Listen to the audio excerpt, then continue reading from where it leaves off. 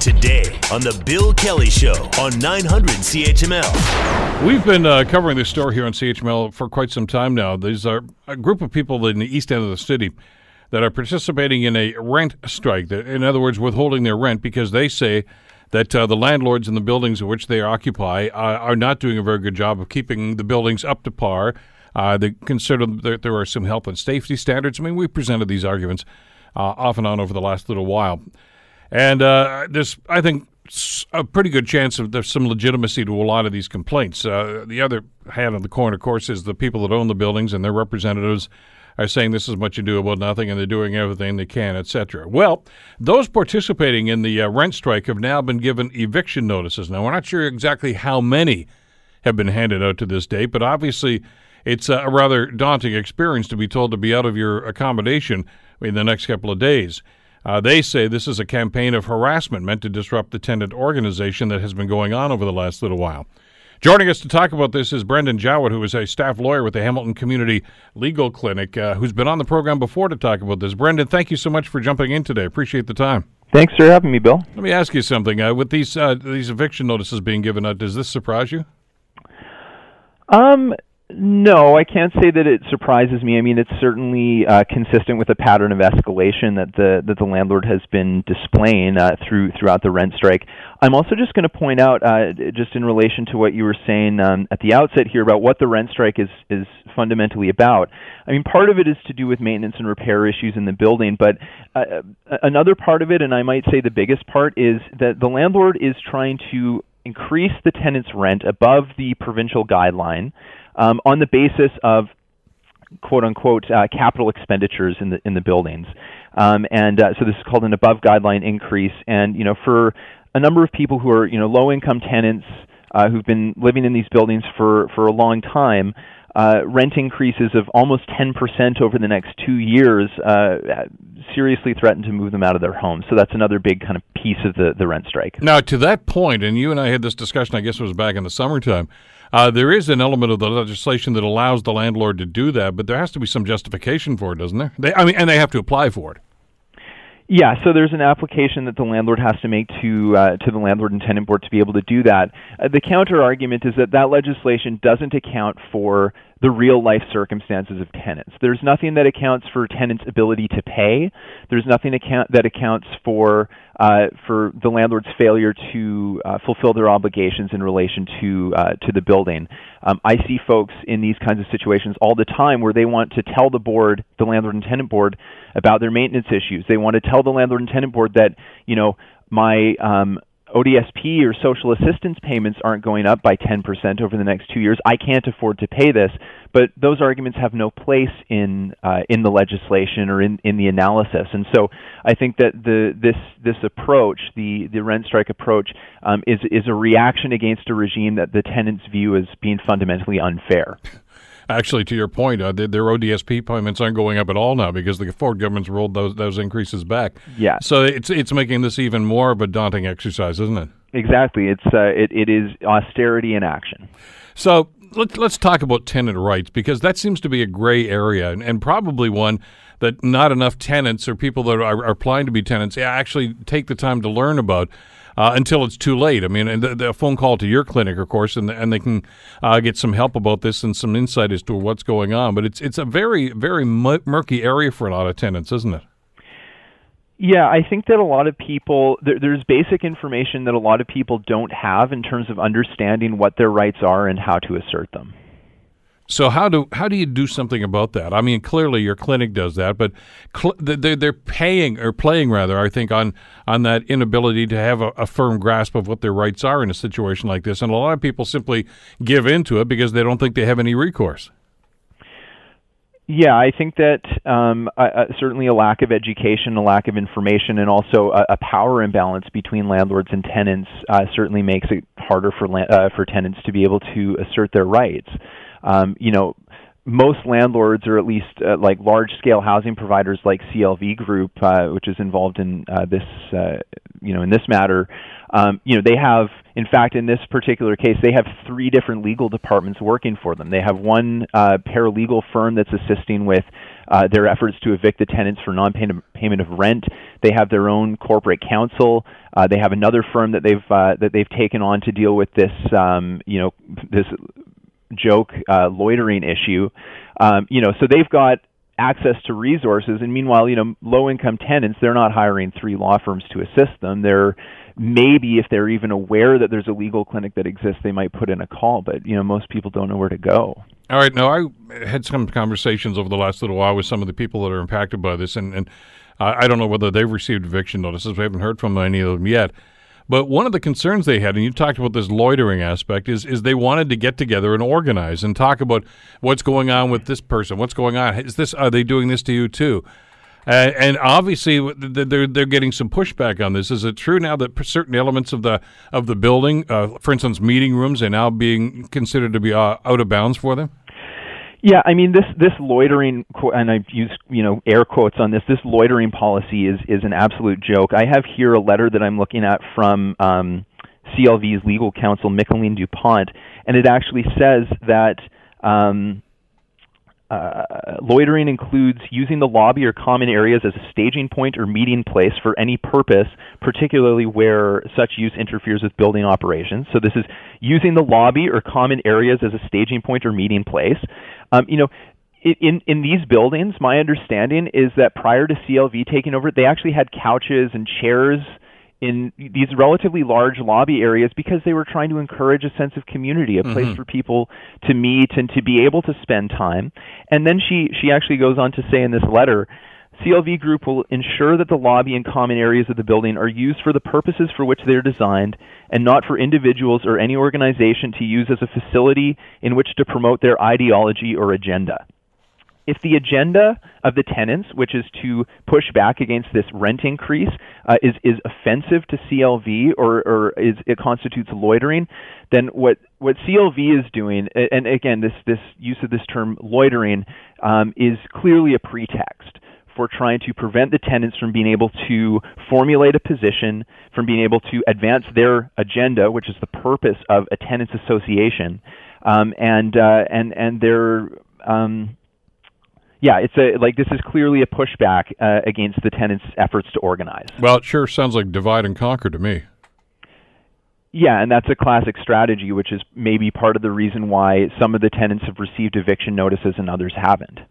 By the way, just a point of clarification, if somebody were to be evicted and move out by the end of October or whatever the date is on the notice, if they rent that apartment out to somebody else, are they allowed to increase the rent? They're allowed to increase the rent however much they want. They're allowed to rate, like right now the rents are arguably below market rate because these tenants have benefited from rent control. But what the landlord's trying to do is push the low-income tenants out so that they can jack the rents up to what the market will bear. So from a financial standpoint, and I'm not going to try to get in their heads here, but from a financial standpoint, it would be to the landlord's best interest to get rid of all these people. Oh, absolutely. Yeah, the landlord, and they've shown this throughout this process, the landlord doesn't care about these tenants. The landlord they care about their profits. They are a real estate investment trust at their core. They exist to generate profits for their investors, and existing sitting tenants do not help them do that. Who stands up for these people? I mean, we know about the great work that you guys do at the legal clinic, Brandon. But invariably, when governments try to get involved in this, and it has been attempted in the past, they will set up consumer protection agencies or ombudsmen or somebody that can stand up and listen to the concerns and be a voice for them in situations like that. Is there any such entity at all when it comes to tenants and renters? That's a really interesting point. Like, I can't think of any other area of the sort of consumer protection industry, or even just like the situations where you have a seller and a purchaser. I can't think of any situation where the purchasers are treated so poorly and where it's like their interests are just so disregarded. I mean, the tenants are ultimately paying for a service, which is to have a home that they can live in, and a place where they can build their lives. And I can't think of any other area where the customer has less power and is sort of less respected than in the rental housing market. There is a body called the Rental Housing Enforcement Unit, which is basically a toothless entity of the government, the Ministry of Municipal Affairs and Housing. What they'll do is you call in, you make a complaint, and then they will call the landlord and they'll try and sort of work with them. But I can't think of a single case where, and I've been doing basically exclusively housing law for 4 years. And I can't think of a single case where I've seen the Rental Housing Enforcement Unit actually step in and do something. The Landlord and Tenant Board is a place where tenants can go to make their case, but it's difficult. I mean, our office has basically 4 lawyers who represent all of the low-income tenants in the city of Hamilton. There is no other place to go, and so we're not in. We have to pick the cases that we take on. We're not able to represent tenants on all of those various cases where they may have a great argument and a great issue that they need to bring forward, but we simply can't be spending our time trying to enforce maintenance standards. There is property standards. People can go to the city's property standards department, although we find that, again, there's a kind of they tend to be a little bit toothless. They tend to try and they'll talk with the landlord and try and ask the landlord to do stuff, but I very rarely see them issuing fines against landlords for non-compliance. I think that there is a strong push in the city right now for proactive enforcement, and I think that's the way that we need to be going, is that there should be spot checks on buildings. The city should be checking in to make sure that landlords are meeting their maintenance and repair obligations. And that's really the strongest way to ensure that tenants are actually getting what they pay for. Yeah, I've been down that road. I've tried to act on when I was on council on behalf of some tenants in situations like this. And the fallback position for just about all of them is, hey, we don't have the money. Sorry, I'd love to fix it, but we just don't have the cash unless you let us raise the rent.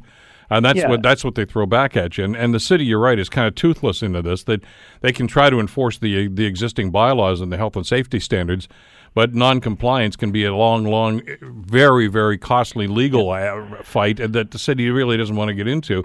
Yeah. And the other side of that coin is the tenant who doesn't maybe have somebody like you representing them, is very much intimidated if they have to go before some tribunal where you've got some lawyer representing the other side. And you just don't have the legal wherewithal to be able to fight that. Yeah, tenants are very easily railroaded through that process.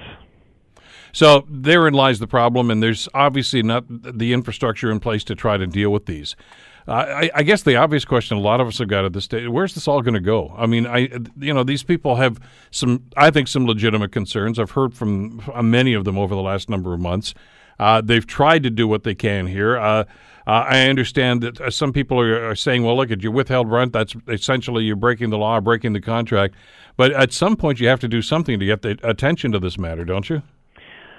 Yeah, and I think that the tenants have found a way to do that. And, there's you have examples of a number of rent strikes in Toronto that are emerging. I mean, we should be seeing this as the canary in the coal mine that it is. There is an emergence right now of a tenants' rights movement, a recognition that we are living in a housing crisis, and tenants are finding ways to push back against that that are not necessarily provided through legal avenues. And I think that this should be really concerning to us. The fact that these tenants are putting their tenancies on the line, they're putting their housing on the line because they know that they can't afford not to. I know there's always a pushback, by the way, when we have discussions like this, and I hear from some landlords and actually a couple of landlord associations that say, we're not trolls, we're not evil people, and I'll take them at their word. That's true, but there are bad apples, and there needs to be a system in place to deal with those bad apples, as there was with anybody else that's in the business, that there are certain responsibilities that come with being a landlord and an owner of a property like this, and they've got a responsibility to live up to that end of it too. Well, I wouldn't say that it's a matter of bad apples, and I really resist the idea of pointing to individuals involved in saying you're a bad person, or that you're that there's evil at play. What we're dealing with is an amoral system that doesn't care about the well-being of people who actually are depending on it. It's a product of framing housing as a commodity rather than as a necessity for life.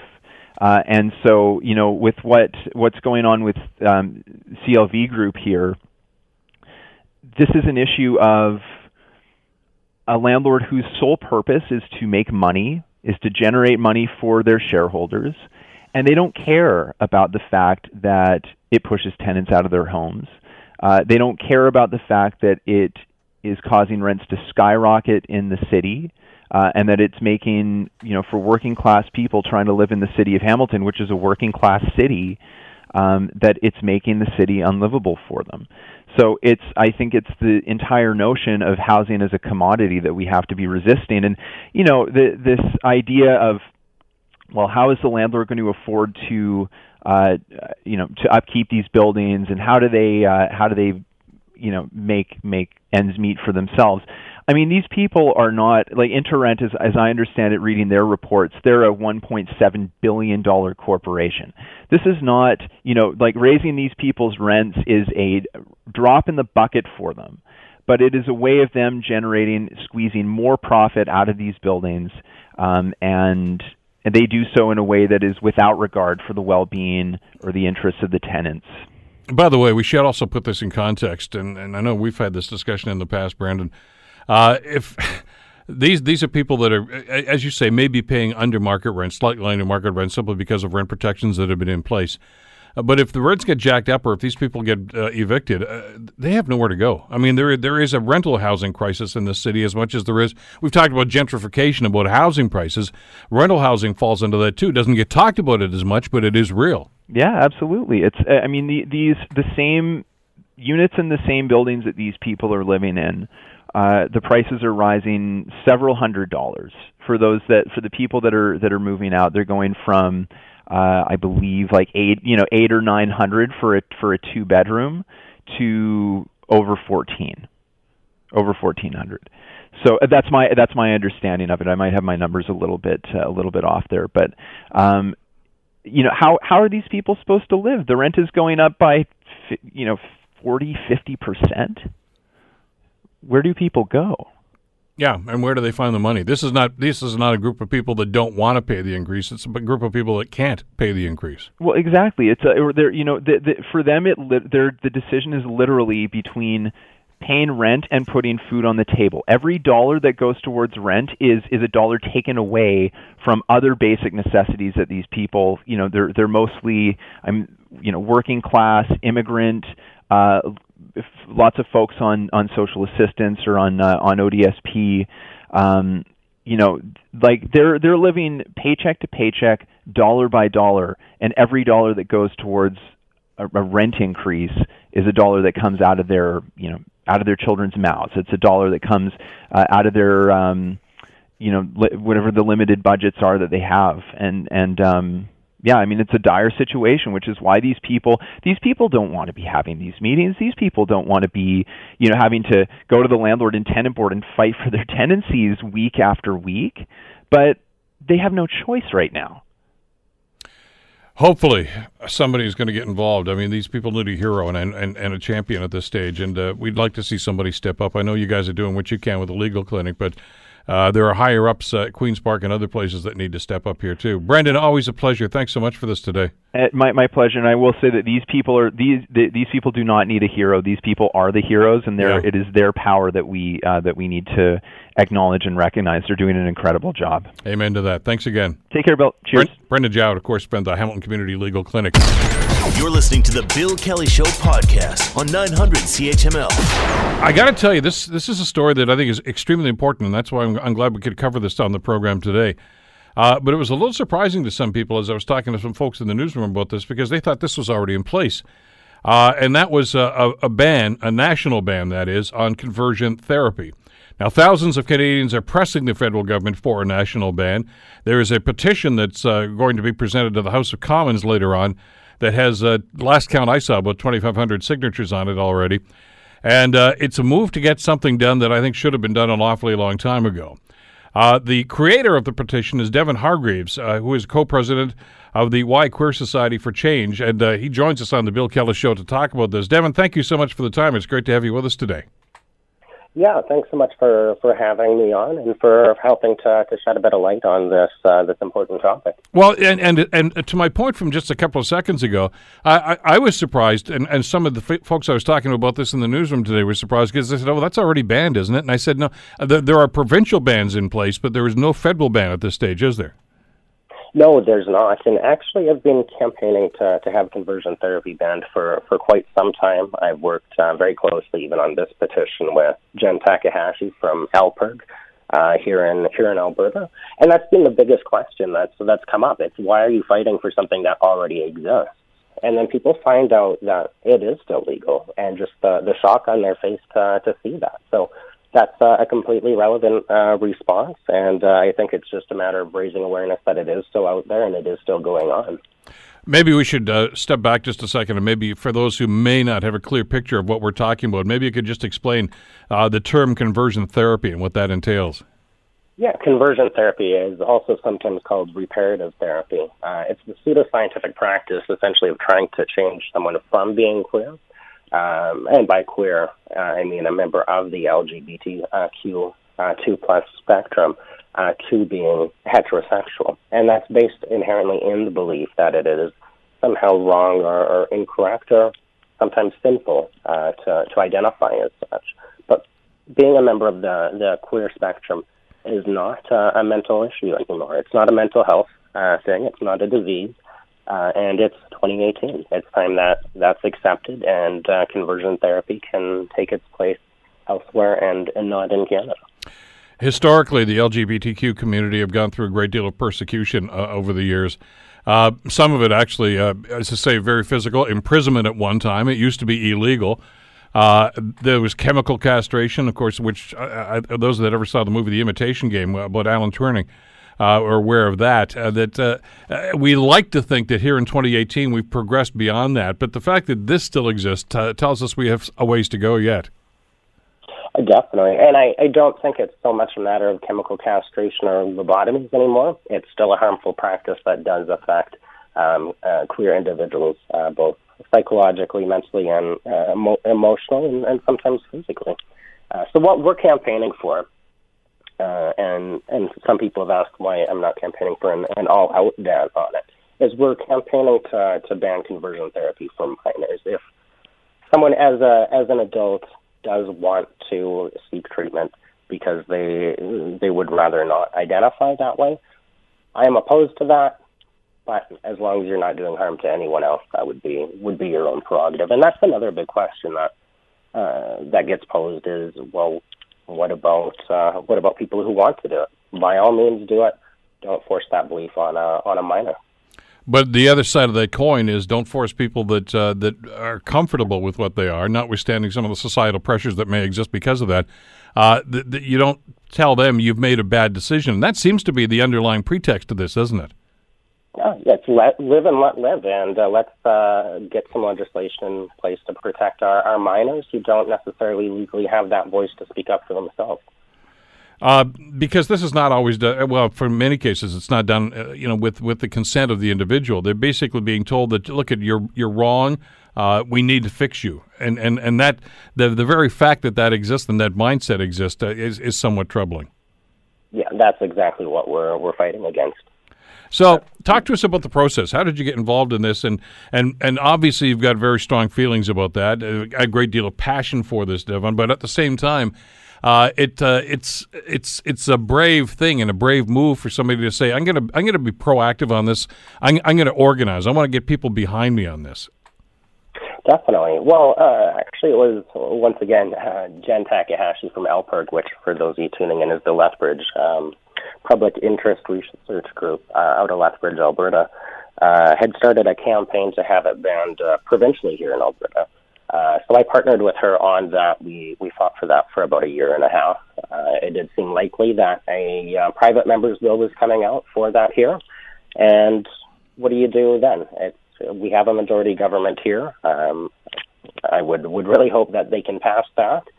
But in all our time and meeting and consultation with our MLA and things like that, they always said that there's this this limit on a provincial ban. It's not criminalized, so it can still happen. They can just regulate essentially how it can or cannot happen.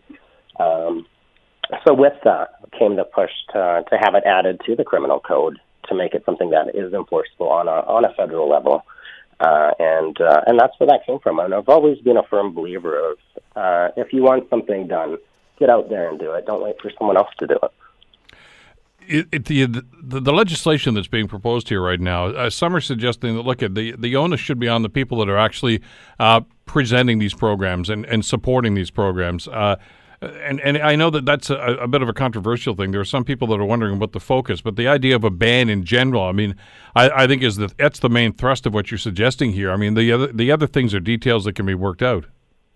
Exactly, and the thing with regulating it for providers or psychologists or things like that, it still does leave that religious loophole of perhaps non-accredited individuals providing these services, which is why we want an actual ban on conversion therapy itself. We want conversion therapy for minors in Canada criminalized, and then that way that gets that all-encompassing protections in place instead of just driving it further underground. Let me talk, if I could, for a couple of minutes with you, Devon, about the impact, about those that have gone through the therapy and the psychological damage that this can do to somebody. Yeah, it's traumatic, and at that young age, when you're discovering who you are, to be told that how you identify and how you feel is wrong, definitely causes trauma. It causes in some cases, suicidal tendencies, things like that. One individual I was aware of ended up in the psychiatric ward after attempting suicide, after being told that being trans, their whole life was wrong and that it was a sin and they were going to hell. And yeah, it can leave long-lasting results. Some people are able to overcome that, and I really hope that anyone who has been subjected to this can get the support they need. They're for sure welcome to reach out to myself, to the YQueerL Society for Change. We'll definitely do what we can to get them in touch with the help that's needed.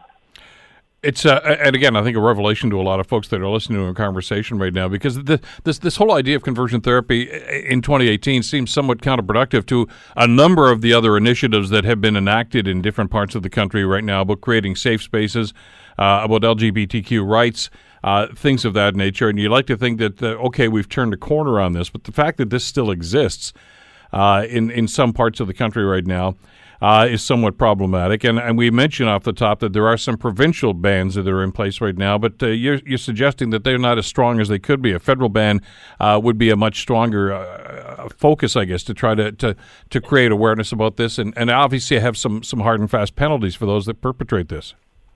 Exactly, and it's not a matter of the provincial bans not being as hard as they can be. As hard as they can be is still leaving a gap in those protections.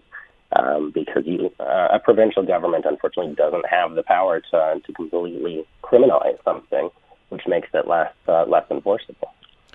I was just looking at the law that was passed in Ontario. Ontario was the first province to pass this law banning conversion therapy on LGBTQ children and preventing medical practitioners from actually billing. This is how entrenched in the system that this was at one point, is that those who were actually carrying out conversion therapy here in Ontario were actually billing OHIP because this was considered to be a medical practice. And that bill thankfully addressed that and said you can't do that anymore. Yeah. But then there you go. That is still leaving that gap, right, where non-medical professionals can still find loopholes with that. There was obviously an age development to this, too, and you've referenced it a couple of times here. This legislation, of course, is directed at patients who are 18 years of age and under, because obviously oftentimes it would be the parents who would put their children into programs like this to try to, quote-unquote, cure them. The fact that somebody over 18 as an adult legally can make that decision, I think addresses your point that if somebody wants to have some sort of discussion or therapy about sexual orientation, that's fine. Nobody's saying you can't do that. This is forcible conversion therapy that I think we need to address here. Yeah, you've nailed that right on the head. That's exactly what we're saying. That's what we're campaigning for. As I said, personally, I'm opposed to it at all ages, but we're not going to tell people what they can or can't do over the age of 18, as long as it's not causing any harm to anyone else. So what's the process? Where are you in the process right now? You've got this petition that's gaining an awful lot of momentum right now. What's the process? How do you get this before the parliamentarians, and how do you get them to act on this? The required number of signatures to have the petition presented in Parliament is 500. This did take off right off the bat. We broke that overnight on the first night of the campaign being launched. So it is getting presented. At this point, we are looking for an MP to step forward and take on getting a bill in place to tackle this. This is a very nonpartisan project. We're willing to work with any party or politician that's willing to do that. And once that happens, in other words, somebody has to present this as a private member's bill, I would guess. That has to be or a government bill. Yeah. Even better if it were a government bill. They seem to get a lot more momentum behind them if it's a government member that can actually introduce this, and then it goes through a committee process. So, and there is a process, and I know that can be frustrating, but at least if you get this moving and on the docket, that's got to be comforting. But there's a time sensitivity to this because we know that there is going to be a federal election in about a year's time, and you'd like to think that they can move this thing through the system and pass this into law before they break for that election, because everything that's pending at that stage basically just goes off into the netherworld someplace. That is correct, definitely. The sooner we can get this out, the better, which is why we're working now behind the scenes to try to get something in place to hopefully be presented shortly after the petition's presented. We have not got a solid on that yet, so if any MPs are listening right now, send me a message and we'll be happy to work with you on it. Well, let me ask you about that. How can they get in touch with you? And by the way, there's twofold for asking that. First of all, I'm sure there are some people listening right now that want to sign on to this petition, and they need a web page where they can do that. But at the same time, you're looking for some political support here, too. Oh, definitely. With that, I can be emailed at Devon Hargreaves at hotmail.ca. As far as the petition goes, it is petition E1833 on the Our Commons website. So go to Our Commons, pull up the petitions page, and you can even just search conversion therapy, and it'll be right there. I want to congratulate you once again, Devon, on what you're doing here and the initiative that you're showing and the support that you're getting. The fact that you've got as many signatures as you have already indicates that obviously this is an idea whose time has come. And the sooner we can get this thing done, I think the better off for everybody in this country. And this is all about doing the right thing. And you'd like to think that politicians can set aside partisan and parochial differences and just simply say, let's do the right thing. Not the first country to do this. I know Malta has banned this. A number of jurisdictions in the States have also banned this. We mentioned some provinces here have as well. So this is an idea whose time has come, who's already starting to gain some momentum. And I want to congratulate you once again for being the catalyst for it as far as getting it done on a federal basis. Oh, and I appreciate that once again. Thanks so much for having on. And it's not for, it wouldn't be happening without the support of tons of people before me, and I'm sure tons after. So thanks everyone for the support and getting involved. Listen, Devon, continued good luck. We'll follow this story, and I know we'll be in touch in the future as this hopefully rolls through the process. Sounds good. I'd always be happy to chat again. You betcha. Take care now. Devon Hargreaves, creator of the petition and co-president of YQueerL Society for Change. Like I say, when I broached this subject this morning, some people were quite frankly surprised that there was not a national law banning conversion therapy already. There isn't, and there should be. And the sooner we can get involved and get some political muscle behind this, I think the better off we as a society. You're listening to the Bill Kelly Show podcast on 900 CHML. My blog this morning, which is on our webpage, the Bill Kelly Show page at 900CHML.com. Why don't millennials vote? For those of us that are left scratching our heads at the results of recent elections on both sides of the border, a quick analysis of who actually votes may offer some valuable insight into the results. In the 60-plus age demographic, almost 90% of eligible voters cast their ballots. But on the other end of that spectrum, That's the millennials, the 18 to 26. Only 25%, only 1 in 4 actually took the time to vote. So, you talk about you get the government you deserve. Why aren't millennials voting? Why does 75% of them not get involved in the political process?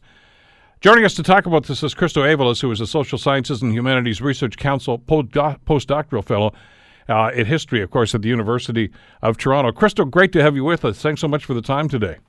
Thanks for having me. We've always had this concern about voter turnout, and it's been a concern, and I think a North American phenomenon for the longest time. But when you do this demographic breakdown, the fact that the millennials, the up and coming generation, don't seem to be involved in the political processes, that's rather troubling. No, certainly. I mean, it certainly, and one of the complications is that young people are very engaged in a lot of things, and some of those things are political, but they might not be the core electoral politics, which is why you see the voter turnout issue. And you're right in noting that, the narrative in this election, or the recent provincial election here in Ontario, is that this was going to be the first election where millennials, which is, there's a broad definition. Sometimes it's younger people. Sometimes it's people up into their mid-30s. But regardless, this was the first generation, the first election in a long time where the boomer generation would not be the biggest potential voting bloc. And, the caution I raised at the time was that, look, millennials might now be the biggest voting bloc, but the question is, will they actually vote in sufficient numbers to actually become that biggest voting bloc? And as we've seen, they didn't. And you're right, in Canada, we do have voter turnout issues. Some provinces have higher voter turnout than others, but, this election in Ontario, we had higher turnout than we've had in a long time. But, it's nothing approaching, the 80-90% you see in some parts of the world. What I find interesting about this, and almost incongruous about this, though, Christo, is this is the generation, the millennials. This is the generation of startups, of going on their own, of saying, look, I don't care how you've done it in the past. We're going to be different. We're going to be innovative. And you would think that they would take that sort of energy into the political process, but that doesn't seem to be the case. I mean, it's in some ways they have. If you look now, we're electing more younger politicians than we've had before. So in a sense, we are changing things. Like, for instance, whether it was the 2011 NDP rise or Rachel Notley's government in Alberta, or even, the Ford Conservatives have a decent amount of young people in their caucus. Young people are getting engaged more directly in the political process than maybe they had in the past. You're much more likely to see sub 30-year-olds in government, in legislatures and in parliament. You see some young people in cabinet. Even Justin Trudeau, in a relative sense, is quite young for being prime minister. So young people are getting involved. But you make an interesting point. It's not translating into a broad kind of rise in youth and young people turnout at the polls. And it is quite puzzling because, young people in some ways have a lot of grievances, whether it's, lack of access to the same kind of job opportunities their parents had, whether there's a concern about social programs not being there, whether it's a concern about, high daycare costs for people who are maybe starting families or who will be starting families in the next few years. So, there is a kind of sense that young people are getting involved. There are role models for young people. Justin Trudeau is the oldest of the federal leaders right now, and we have two leaders that are sub 40. But it's not translating into participation amongst the kind of sub 35, sub 30 crowd in actual voting. Is it because they need some sort of a charismatic figure? And I don't mean that as a knock against them, but historically we've seen that happen. Where that age group, that demographic will, as you say, gravitate to Barack Obama. You mentioned Bernie Sanders even in the last election. He was an older guy, but by the same token, that demographic seemed to relate a lot more to what he was saying. No, certainly, and I've written a bit about this. If you look at Jeremy Corbyn, for instance, in England, who's running on a distinct socialist platform, and I think it's helpful because he's old enough to remember the world before neoliberalism. And the young people know only neoliberalism, and they don't very much like it. So it kind of was a match made in heaven, somebody like Bernie Sanders or Jeremy Corbyn and the young folks. But what happened in England was that they were projecting a conservative majority in the election in 2016, or 2017, sorry. And what ended up happening was a minority government, in large part because the pollsters systematically underestimated youth turnout, because Jeremy Corbyn was able to tap into youth issues and youth energies in England. And I think that's certainly part of it. And a lot of people have talked about how Justin Trudeau maybe didn't win the election on young votes, but certainly maybe converted a minority into a majority based on a kind of higher youth turnout. And you're right in noting Obama, his victory in 2008 especially was driven in part by a lot of youth energy and a lot of energy from the African-American community. But the challenge is, and this goes back to what you've talked about, is that the U.S. has elections every 2 years. And what ends up happening there is that, in 2010 when the midterms came up and in 2014 when there were midterms again, the Democrats took quite the shellacking because Republicans tend to be older and whiter and richer. And the people who, and the Democrats tend to have a lot of young voters who vote less. And, that's a real challenge, is consistent voter engagement amongst young people, like election to election, municipal, provincial, and federal. And that engagement, I think that's a key point. And again, I'll go back to the last presidential election, where that demographic seemed to gravitate towards Bernie Sanders. But when Sanders failed to win the Democratic nomination, that support just petered out. It did not translate over to the Democratic candidate, to Hillary Clinton. They just stayed home. To a certain degree, that's true. Clinton, one of the narratives is that, too many Bernie Sanders supporters either, voted for Trump or what have you. And actually, it's actually a quite common phenomenon. A lot of Hillary Clinton supporters voted for John McCain in 2008, for instance. But you're right in noting that for whatever reason, Hillary Clinton was not able to capture youth energies. Now, if young people still voted for her in heavy numbers, I've saw some information that if only people under 30 voted in the U.S. election, the Democrats would have won 49 out of the 50 states or 48 out of the 50 states.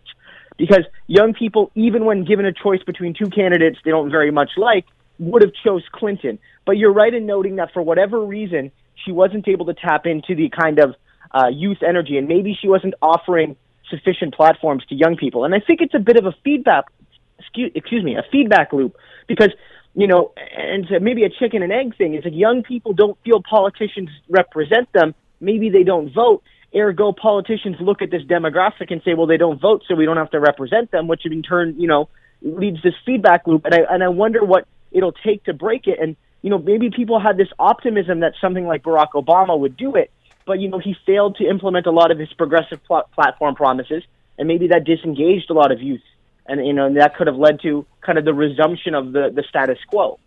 And your point's well taken, because people are going to say, well, who cares if they vote or not? People vote and we elect governments. But politicians want to get reelected or elected in the first place. And they look at these numbers, as you know, Christo, and they'll say, look, if I have to gear my policies and programs to the plus 60 group because those are the ones that I know are going to vote, then you're going to forget about some of the issues that may appeal to millennials that maybe not so much to the plus 60. Things like public transit, things like daycare, and issues like that are never going to get priority treatment from those, because they figure, the people that want that stuff really don't come out and vote. Yeah, I think that's certainly part of it. It's like when you look at these elections, like in our recent Ontario election, you'd say, well, it's trying to get the most votes possible. Well, that's certainly true, but it's a mixture of, okay, well, which demographics vote? How can we get them to vote? As we know, the Conservatives, even if they ended up winning a large majority, but even if, they tied with the NDP, or even if they were a couple points behind, they would have won because they had better turnout in suburbia. So it's like our system in general, but our first past the post system in particular, encourages kind of micro-targeting of voting, which means that, you don't actually have to appeal to a lot of the electorate. You just have to get about a third of the electorate to really like you, and about 7 or 8% extra people to really just vote for you on that one day, and you'll have absolute power for the next 5 years. And the reality is that with young people, they're often left out of these equations because, as you know, they don't they're not assumed to vote as often. And even the pollsters correct for this. Polling is not an exact science, but they don't just call 1,000 people, say 250 are voting for this party, ergo they're going to get 25% of the vote. They rejig it based on where you are, your age, your gender, your income, your education, your occupation, and they mark all of these things into likely voter models in some cases. And when you call young people, they'll say, okay, the young people person says she's going to vote for Andrea Horwath, and maybe she is. But we do know that young people vote less, so we actually, any good pollster would lower the effect on their on the polling, which is why when parties look at polling and say, okay, where do we have to target, they are going to at least hypothetically aim their policy sites a little bit older. And I think that's part of the phenomenon right now. What about the technology, Christo? I mean, we're talking about a generation that that it's well versed in. It's all about Twitter and Instagram and social media, and we're using 19th century technology for elections here still. That may just turn off some people, frankly, because there are more and more jurisdictions that are moving now to things like online voting and that sort of thing, or even the voting method. I mean, you talked about the first past the post method, which is going to be employed again in the next federal election, and who knows how many elections after that. That people may just say, you know what, I don't want to get involved because the process is so old fashioned. No wonder it's broken. I mean, I think there's a lot of concern about some of these things, and I mean, some municipalities have been dealing with this. I live in Kingston. In Kingston 1, since the last municipal election, we've been able to vote online, and that's continuing in this election. And actually, in this election, we're having a plebiscite on the question of having ranked ballots for the municipal election, for the next municipal election. So there are kind of at the local level in a lot of communities in Ontario, some of these discussions about how to modernize elections.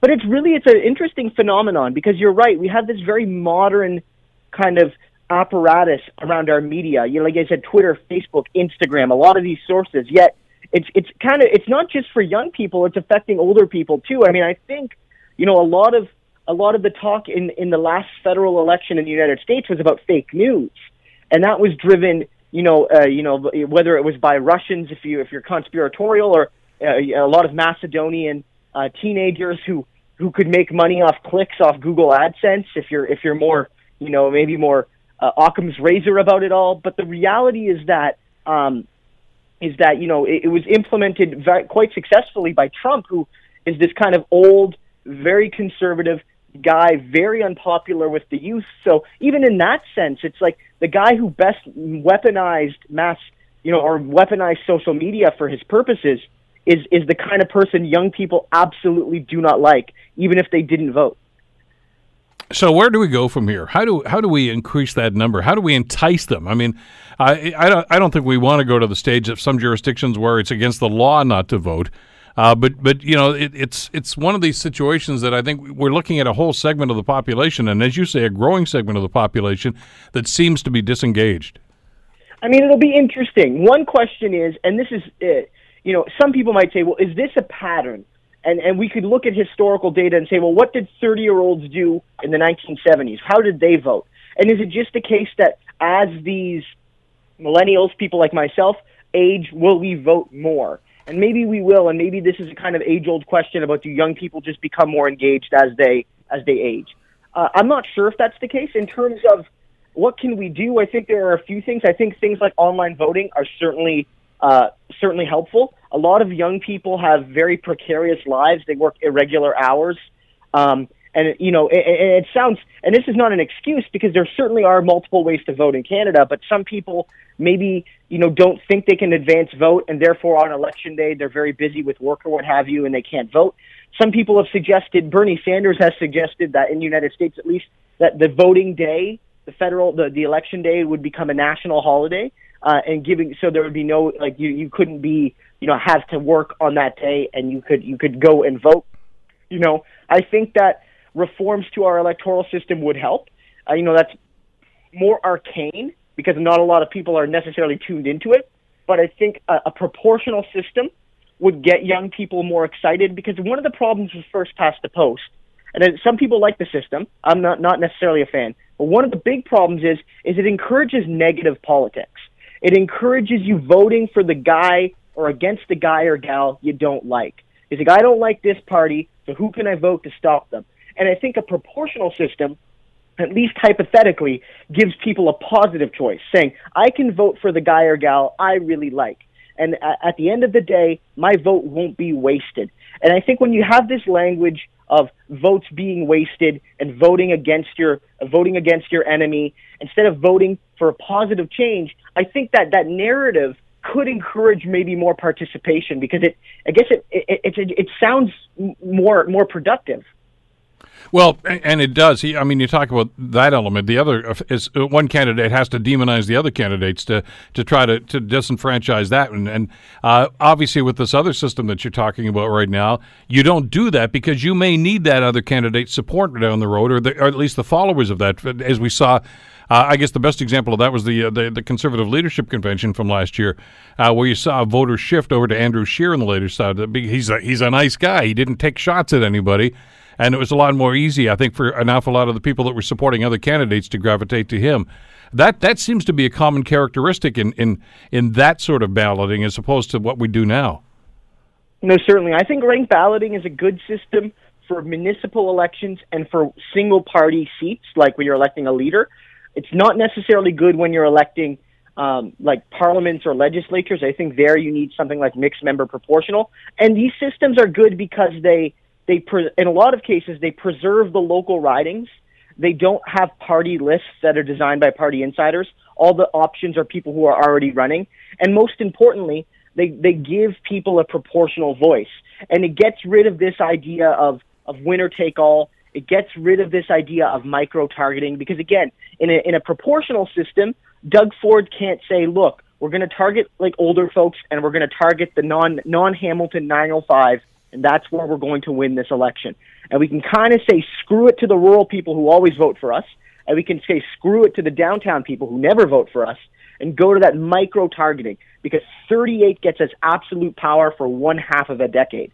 And to me, it's like that kind of system, it doesn't appeal to me, and my inkling is that it doesn't appeal to a lot of young people. And I mean, I'm concerned because young people should look at that system and say, hey, participation is vital, because if you don't, you are going to lose your voice for 5 years in some way. But I think a proportional system, one that if you get 38% of the vote, it gives you roughly 38% of the power, which means Doug Ford would have a strong lead over the opposition, but he would still have to work with them on issue-by-issue bases. I think is a more collaborative approach and is a more engaged approach. And I think, frankly, there's been a lot of coverage at Queen's Park, but, there's a certain sense from some people that, Ford's got a majority, at the end of the day, he's going to pass this legislation. In minority parliaments, be it under first past the post or under a proportional system, I think there's a sense that, politics matters. Day-to-day politics matters. People have to pay attention because the party leaders have to debate with one another, and they have to constantly keep a pulse on public opinion to kind of understand what legislation should be passed and not, and how it should be amended. And I think that makes for a much more, engaging political experience even between elections. Christo Aivalis, Social Sciences and Humanities, of course, at U of T. Always a pleasure, Christo. Thanks so much for this today. Thanks for having me. The Bill Kelly Show, weekdays from 9 to noon on 900 CHML.